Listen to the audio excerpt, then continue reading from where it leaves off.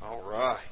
Thank you, guys. Thank you for leading. How great is our God? And, man, that's why we're here this morning. We've come to celebrate our graduates and their accomplishments, but we're here to celebrate Jesus Christ and His accomplishment for us. So I'm glad you're here this morning. Again, we're welcoming you. If you are not with us generally or usually in worship, we're glad you're here this morning. So feel free to take part. But this morning, we come to celebrate with our graduates and their families on their accomplishments and their achievements and all their hard work that they've put in the last few years. And, man, for some, it's been a struggle, hasn't it? Y'all say that? Some of y'all graduates? It's been hard, hasn't it? It's not always easy. It's been a long road, but congratulations, you're here. You've made it. You've succeeded. With God's help, He has brought you through those things. And isn't that great? Man, that's an awesome feeling. I remember my graduation. Now, it was probably maybe better for Mom and Dad than it was for me. They're just glad to get me out of there, too. So I'm thankful that you guys have accomplished all those things. And what a wonderful feeling.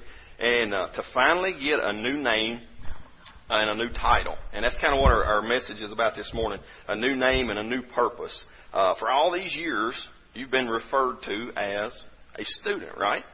I mean, somebody asks you, say, what are you? I'm a student at Greene County High School, or I'm a student at Liberty University, or I'm a student at Campbellsville, or Lindsey Wilson, wherever you've been. And that's great, but now, since you graduated, you've got a new title, right? Now when they ask you, say, well, who are you? You say, I am a graduate. Man, that just sounds a lot better than student, right? It feels a lot better. It comes off the tongue a lot better. So now when they ask you, you say, well, I'm a graduate from Greene County High School, or from Campbellsville University, or whatever. That just sounds a lot better, and it feels better.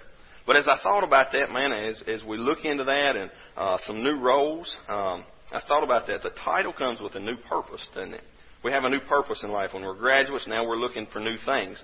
And that new purpose comes with new responsibilities. And some of those are not always easy, but there comes with new responsibilities.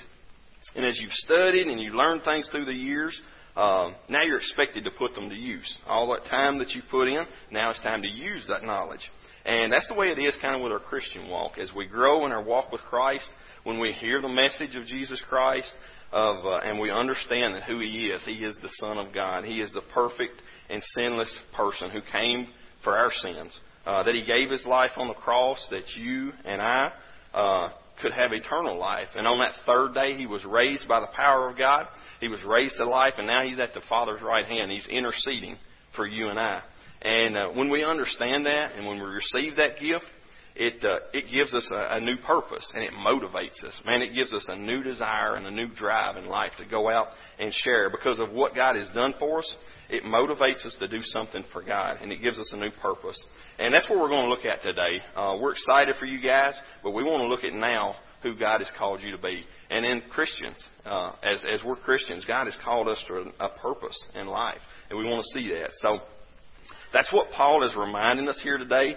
And the Corinthian people here in our text, some of them were teaching false things, and they were questioning Paul's authority. And that's what we're going to pick up today, his motives for preaching the gospel. They were saying he was doing it for money and different things, but he was setting them straight on the truth about who Christ was and His motivation and His reason of why He was telling others about the truth.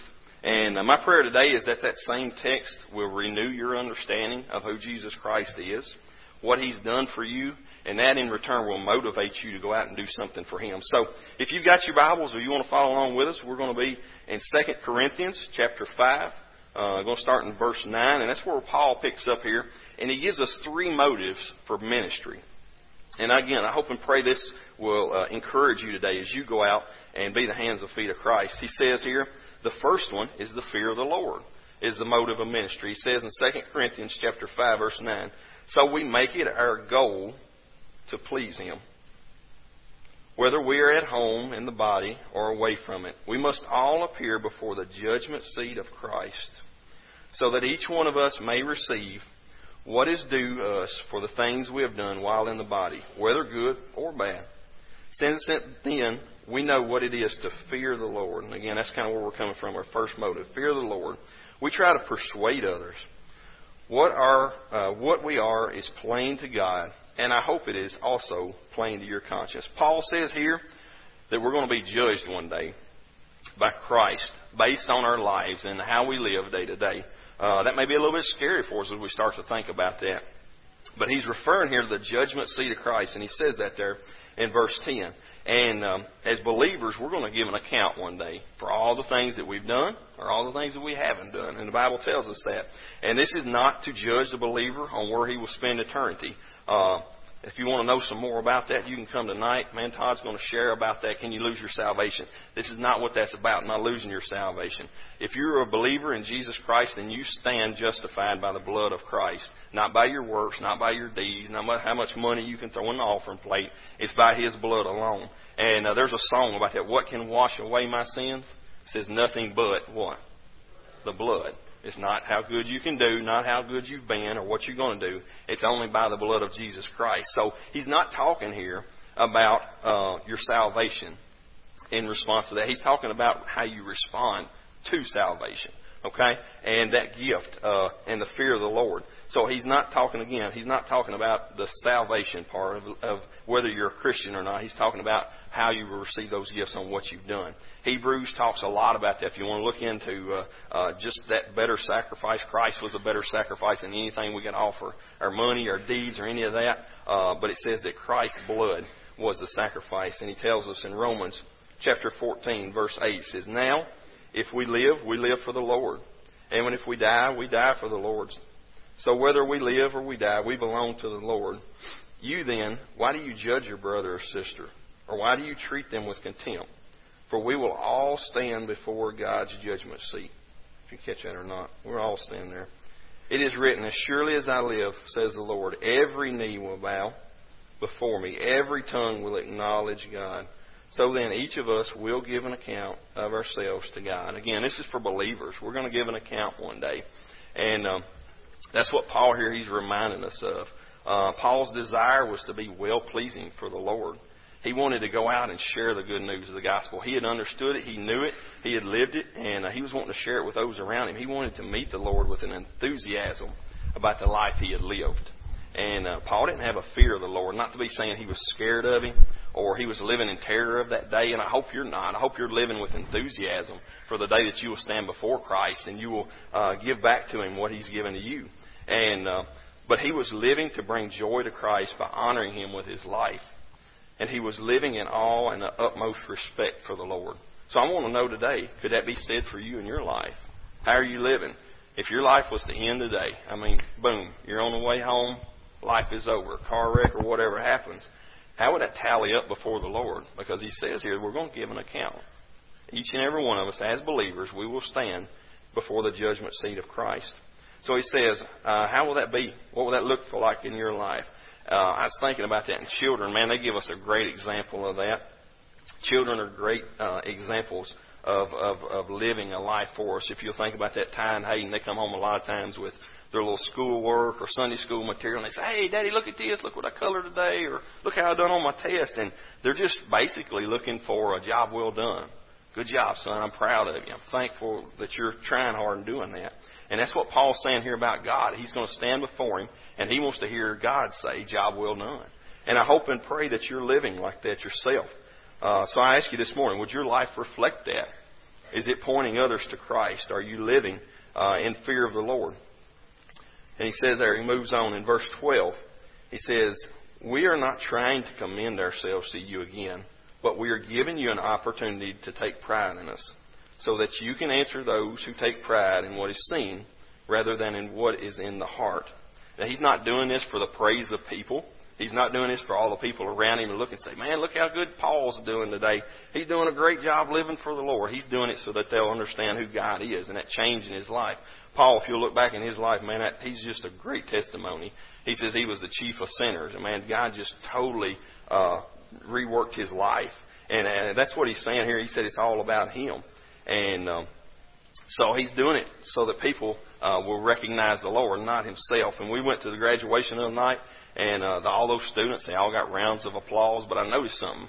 At the end of the night, the applause was over. And that's the way it is in our lives. If we're doing it for the other people around us, that applause will end one day. We should be serving the Lord out of fear of the Lord for His praise and His applause. That will never end. So I want to ask you today, are you doing that? He wasn't trying to commend himself. not doing it for his own praise. Paul's ministry was for Christ and Christ alone, not for himself. And he goes on there in verse 13. He says, Paul's enemy says he's crazy. I don't know if anybody's ever looked at you and said, man, that dude is crazy for Christ. We got a lady in Changers. They call her a pit bull for Christ. I mean, she goes after folks. Miss June, I love her to death. She wants the people to know about Jesus Christ. And it's kind of, I believe, here what they're saying about Paul. It says in verse 13, if we are out of our mind, as some say, it is for God. If we're in a right mind, it is for you. They're saying Paul has lost it. Okay, his ministry, man, this dude is off the hook. He has lost it. This life that he has lived and the message he has preached was crazy to him, and they didn't understand that. And it kind of sounds familiar to our lives today, doesn't it? If you look around in the world, you listen to the news and different things, that sounds real familiar. If you look in 2 Corinthians chapter 4 now here, it says, the God of this age. Now, who is that? This little g God? I'm a Satan here, right? It says, the God of this age has blinded the minds of unbelievers so that they cannot see the light of the gospel that displays the glory of Christ, who is the image of God, right there. Now, he's saying here that that fear gives him kind of a boldness, and that other people are looking at him as if he's crazy. But he's saying, don't let that criticism stop you from serving Jesus Christ. And as I think about our young people today, I think they face that a lot. When you're going through school, some of you guys are getting ready to go off to college campuses. And I'll go ahead and warn you, it's probably not going to be the popular message on campus. Whether you're in high school, middle school, college, in a job site, that's probably not going to be the most popular thing people want to hear about. But he says here, Paul says that it may seem crazy, but continue to serve the Lord. You may be labeled, just like Paul was here, as crazy. Out of our minds, we're crazy. But I want to encourage you today, you be obedient to Christ and share His gospel. And God will open their hearts and minds to receive it. You don't have to do that part. You just have to be obedient to share. And God will allow their hearts to hear it. So we're moving on. And Paul says to say that the fear of the Lord motivates him. But also the second thing, the love of Christ motivates him. And it should motivate us too. And he says there, for the love of Christ compels us in verse 14, because we are convinced that one died for all, and therefore all died.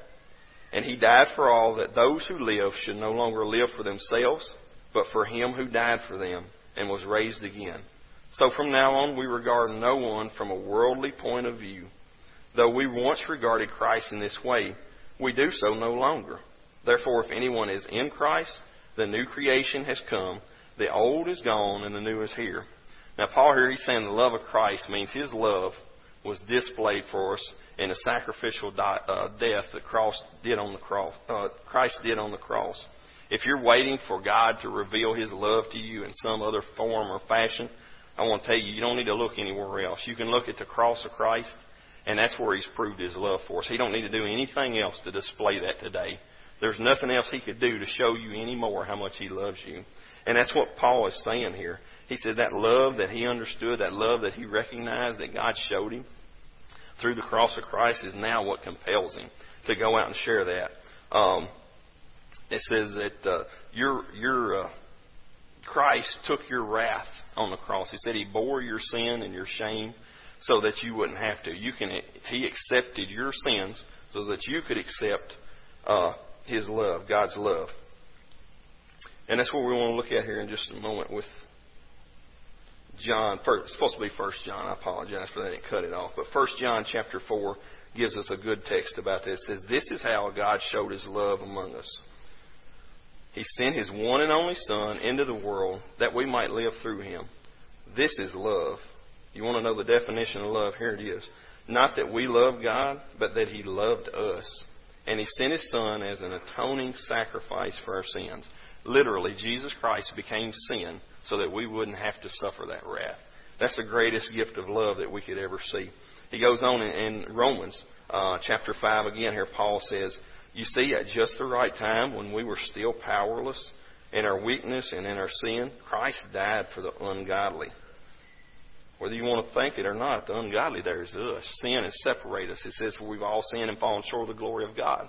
So that ungodly there is you and I. He says in verse 7, very rarely will anyone die for a righteous person. Though for a good person, someone might possibly dare to die. But God demonstrates.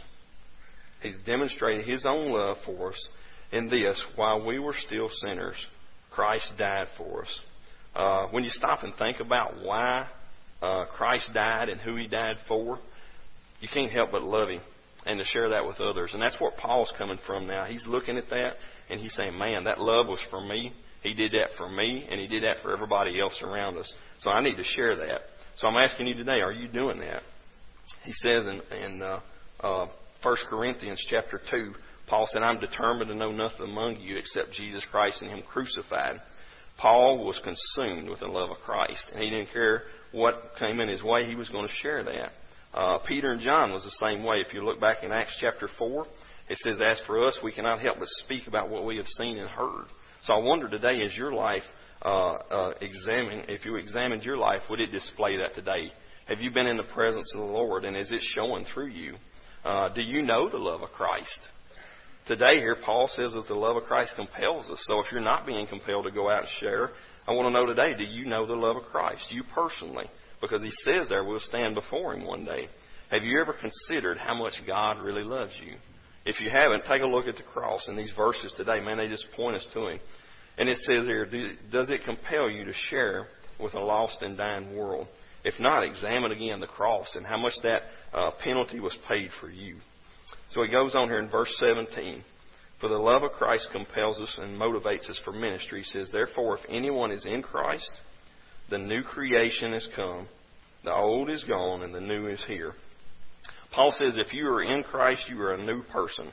And here he's talking about if we not only have a new viewpoint of who Christ is, how much He loves us, but we also have a new viewpoint of other people around us. And now we look at them with a different perspective. Henry Blackaby had a quote in our Sunday school material a couple of weeks ago that really stuck out. He said that Christianity is not something you add to your life. It is life. And that's what Paul was displaying here. Man, he was consumed. That was his new life. And he was a new creation in Christ. So you don't look at life from the earthly or the temporary view anymore, but from an eternal perspective. And as I was preparing for today, I thought back to a story when God told Elijah to go and to anoint Elisha, to be a prophet, to succeed him in that ministry. And in 1 Kings, if you'll go back, we don't have time to read through all that today, but 1 Kings chapter 19, it said that Elisha was plowing the field, and he had 12 pair of oxen. And Elijah, he goes by and he throws his mantle over him. If you'll look at the mantle, that was kind of a coat in those days, or they called it a cloak. And Elijah goes by and he throws that over Elijah's back. And that coat kind of symbolized, they used it a lot for maybe their dress or some weather protection, maybe their bedding and different things. But it symbolized there with Elijah's life his prophet office. Okay, so when he took it and throwed it onto the back of Elijah, Elisha says wholeheartedly, hey, he's willing to serve the Lord and follow Elijah in his footsteps and just proclaim who Jesus is. It says he goes back and he kisses his mom and dad goodbye. He slaughtered 12 pair of oxen. He burned the plows up. He didn't want anything from his old life hindering him in his new life. And as I thought about that, man, it just overwhelmed me a little bit. He didn't want those old things, the old plow, the old oxen, those things of his old life, of who he was, to hold him back from being who God had called him to be. He'd called him to be out of that life from a plowboy. Now he's a prophet. And so he wasn't going to allow any of those old things to hold him back. And so I thought about that and some of that new life. And some of you here this morning are still holding on to the plow. And you're allowing some of those old things to hold you back from serving the Lord like He's called you to do. Maybe here this morning, I don't know, maybe it's past regrets, past failures, maybe spending habits. Brother Charlie is going to share with us after a while just financial peace. Man, some of those things just bear us and weight us down. So maybe it's some of that. Maybe it's sinful relationships. Maybe you're involved in things that you don't need to be with other people. Greed, forgiveness, grudges, bitterness. I don't know what it is this morning, but if you're here this morning and you're still hanging on to those things, Christ says bring them to Him. And He'll give you freedom. Those things are holding you back from serving the Lord. I want to call you to be like Elisha. I want to call you just to burn those things up. I'm not saying it's always going to be easy. Financial peace, some of those things, maybe they take a while. And I was thinking about that. 12 oxen. I've never slaughtered an oxen before. I've killed a few deer and worked some of those up. And it's not always a real nice, pleasant job. And it's not easy. But I can imagine that 24 oxen would be a job. God doesn't say it's always going to be an easy task, but He says He will be with you through that. So, again here, the love of Christ has changed Paul. And he says that is his motive for ministry. And the third one here we're going to look at, and the last one, and I promise to close after this. It says, Paul says, the fear of the Lord motivates us, the first one. The love of Christ motivates us. And then it says the third one, the commission of Christ motivates us. It says in verse 18, it starts, all this is from God, who reconciled us to Himself through Christ and gave us the ministry of reconciliation. That God was reconciling the world to Himself in Christ, not counting people's sins against them. And He has committed to us the message of reconciliation. We are therefore Christ's ambassadors, as though God were making His appeal through us. We implore you on Christ's behalf, be reconciled to God. God made Him who had no sin to be sin for us, so that in Him we might become the righteousness of God. Now the key idea here that Paul's looking at, and that phrase and that term, it keeps rolling back up, is reconciliation. And it says that because of man's sin and rebellion against God, that separates us. Again, Romans 3:23 talks about that. For all have sinned and fallen short of the glory of God. If you were to draw it out, you could point a picture like, I've seen it different ways. God's standing on one side of maybe like the Grand Canyon or whatever, and we're on the other, and there's a huge gap, and we can't get back to God. But if you place the cross of Christ there in between, that now allows us access back to Him. And that's what this term reconciliation here, to be brought back to God, to a right standing with God. And that work of Christ on the cross has made that way for us. And it brings us back and allows us access to Him. And when we receive Christ and put our faith in Him and our trust in Him as our Lord and Savior, we're brought back to a right relationship with God. It's as if we have never sinned before. And that's where He comes up with this term here, not counting people's sins against them. As I thought about that and studied a little bit, that's kind of a banker's term. Brad Hodges might want to use that. Imputing. All right, it says in the King James Version, imputing our sins, or not imputing our sins against us. That word imputing, it just kind of looks back as a banking term. Again, just says that money is put to your account. When they impute your check into your account, now you've got some money in there. And that's what it's saying here. Paul says that Christ has done for us. He has imputed His righteousness to our account. When we receive Him, we receive that. And Paul is saying that all of our sins were imputed on Christ on the cross so that we wouldn't have to bear them. And that is a gift from Him. And I don't know about you, but I like good deals, don't you? I like to make good trades. And that's what Paul's saying here. The deal, it's not going to get any better than that. Paul says that Christ has traded all of His bad for all of His good. And He's offering that today. So I wonder today, who would want that? Who would want to make that deal with God today and allow Him to take all of your bad and give you all of His good? And he says here, going on in verse 19, Paul says, God has given us the message to give to the world. Look at that again. Reconciling Himself, and He has committed to us the message of reconciliation. That means that we have a purpose in life. Not only are we to know who Jesus Christ is, but now we're to go out and share Him with those around us. He calls us ambassadors. Look at that, Christ ambassadors. As though He's making an appeal through us. If you'll look back and study on ambassador, it's just an official representative of one country on behalf of another country. And that's what Christ has done. And now He's called us to be an ambassador for Him, making His appeal on behalf of Christ through us. And we are His representatives to Christ of the world. So I want to ask you this morning, how are you doing with your new responsibilities? Are you being that? Are you being an ambassador? Are you making an appeal on behalf of Christ? If you are a Christian, then God has called us to that here. He says we are ambassadors. So what does that look like? How do we flesh that out? Dr. Tony Evans, he gives a great illustration. And I thought about our graduates as they begin to go out and look how they can serve Christ in the world and who God calls them to. He says, Tony Evans says, a teacher shouldn't just be a teacher. He ought to be God's representative in the classroom so that the classroom can see what God looks like teaching students. He gives another one. A nurse shouldn't just be a nurse. They should be God's representative in the health field. So the health field can see how God helps hurting people. A spouse or a parent shouldn't just be a spouse or a parent. They ought to be God's representative in the family so that the family can see what God looks like leading the family. And so I don't know where God has called you. Some of you are coaches. Some of you are students. Some of you are work in factories. Whatever it is, God has placed you there for a reason. And that's to share and to be an ambassador about Christ. And as I got to looking, and I come across a story, and I heard this one day on AFR. And as we close, I want to read this here. Maybe it'll encourage you. Some of you guys might know this fella here. Anybody recognize that face? Billy Graham. Probably most everybody in this place knows him. We're going to read just a little bit. It says, as of 2008, this is a little bit old, so there's several years have passed.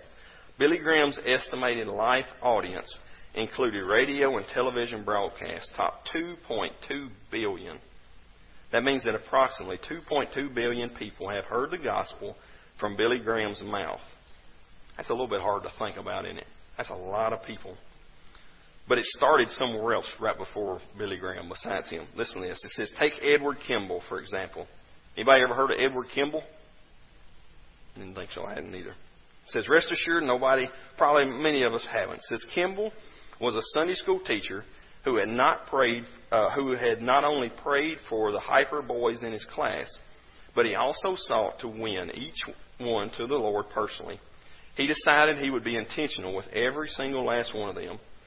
Surely he thought about throwing in the towel. If you've ever taught the Bible to young boys, you know that the experience can often be like herding cats. I did not say that. That's what this guy said, okay? I love our youth, all right? One young man in particular didn't seem to understand what the gospel was about. So Kimball went to the shoe store where he was stocking shelves, and he confronted him in the stockroom with the importance of a personal relationship with Jesus Christ. That young man was Dwight L. Moody. Anybody ever heard of Moody? Crazy Moody, they called him. Man, he was crazy for Christ too. It says in the stockroom on that Saturday, he believed the gospel and received Jesus Christ as his Savior. In his lifetime, Moody touched 2 continents for God, with thousands professing Christ through his ministry. But that story doesn't end there. Actually, that's where it begins. Under Moody, another man's heart was touched for God, Wilbur Chapman. Chapman became the evangelist who preached to thousands. And one day, a professional ball player had a day off and attended one of Chapman's meetings. And thus, Billy Sunday was converted. Sunday quit baseball and became part of Chapman's team. Then Chapman accepted the pastorate of a large church, and Billy Sunday began his own evangelistic crusades. Again, if you just kind of keep up with this theme here of sharing the gospel. It says another young man converted whose name was Mordecai Ham. He was a scholarly, dignified gentleman who wasn't above renting a hearse and parading it through the streets, advertising his meetings. When Ham came to Charlotte, North Carolina, a sandy-haired, lanky young man, then in high school, vowed that he would not go here and preach. But Billy Frank, as he was called by his family, did eventually go. Ham announced that he knew for a fact that a house of ill repute was located across the street from the local high school, and that male students were skipping lunch to visit the house across the street. When students decided to go interrupt the meetings of Mordecai Ham, Billy Frank decided to go see what would happen. That night, Billy Frank went and was intrigued by what he heard. Returning another night, he responded to the invitation and was converted. Billy Frank eventually became known as Billy Graham, the evangelist who preached to more people than any other person who has ever lived, including the Apostle Paul. At 2.2 billion people that he had reached, I don't think that even grasped. I know with Miss Elizabeth here, we've got Operation Christmas Child. You think alone how many people that has touched. That's Billy Graham's son, Franklin Graham. So the results of just sharing the gospel, man, it is immeasurably more than you could imagine or ask. So I compel you today, and that's what Paul says as we close here. He says, why is it so important for you to understand the fear of the Lord, to understand the love of Christ, and to understand the commission of Christ? He finishes up here in chapter 6. He said, as God's co-workers, we urge you not to receive God's grace in vain. For he says, it is the time of my favor I heard you, and the day of salvation I helped you. I tell you, now is the time of God's favor. Now is the time of salvation.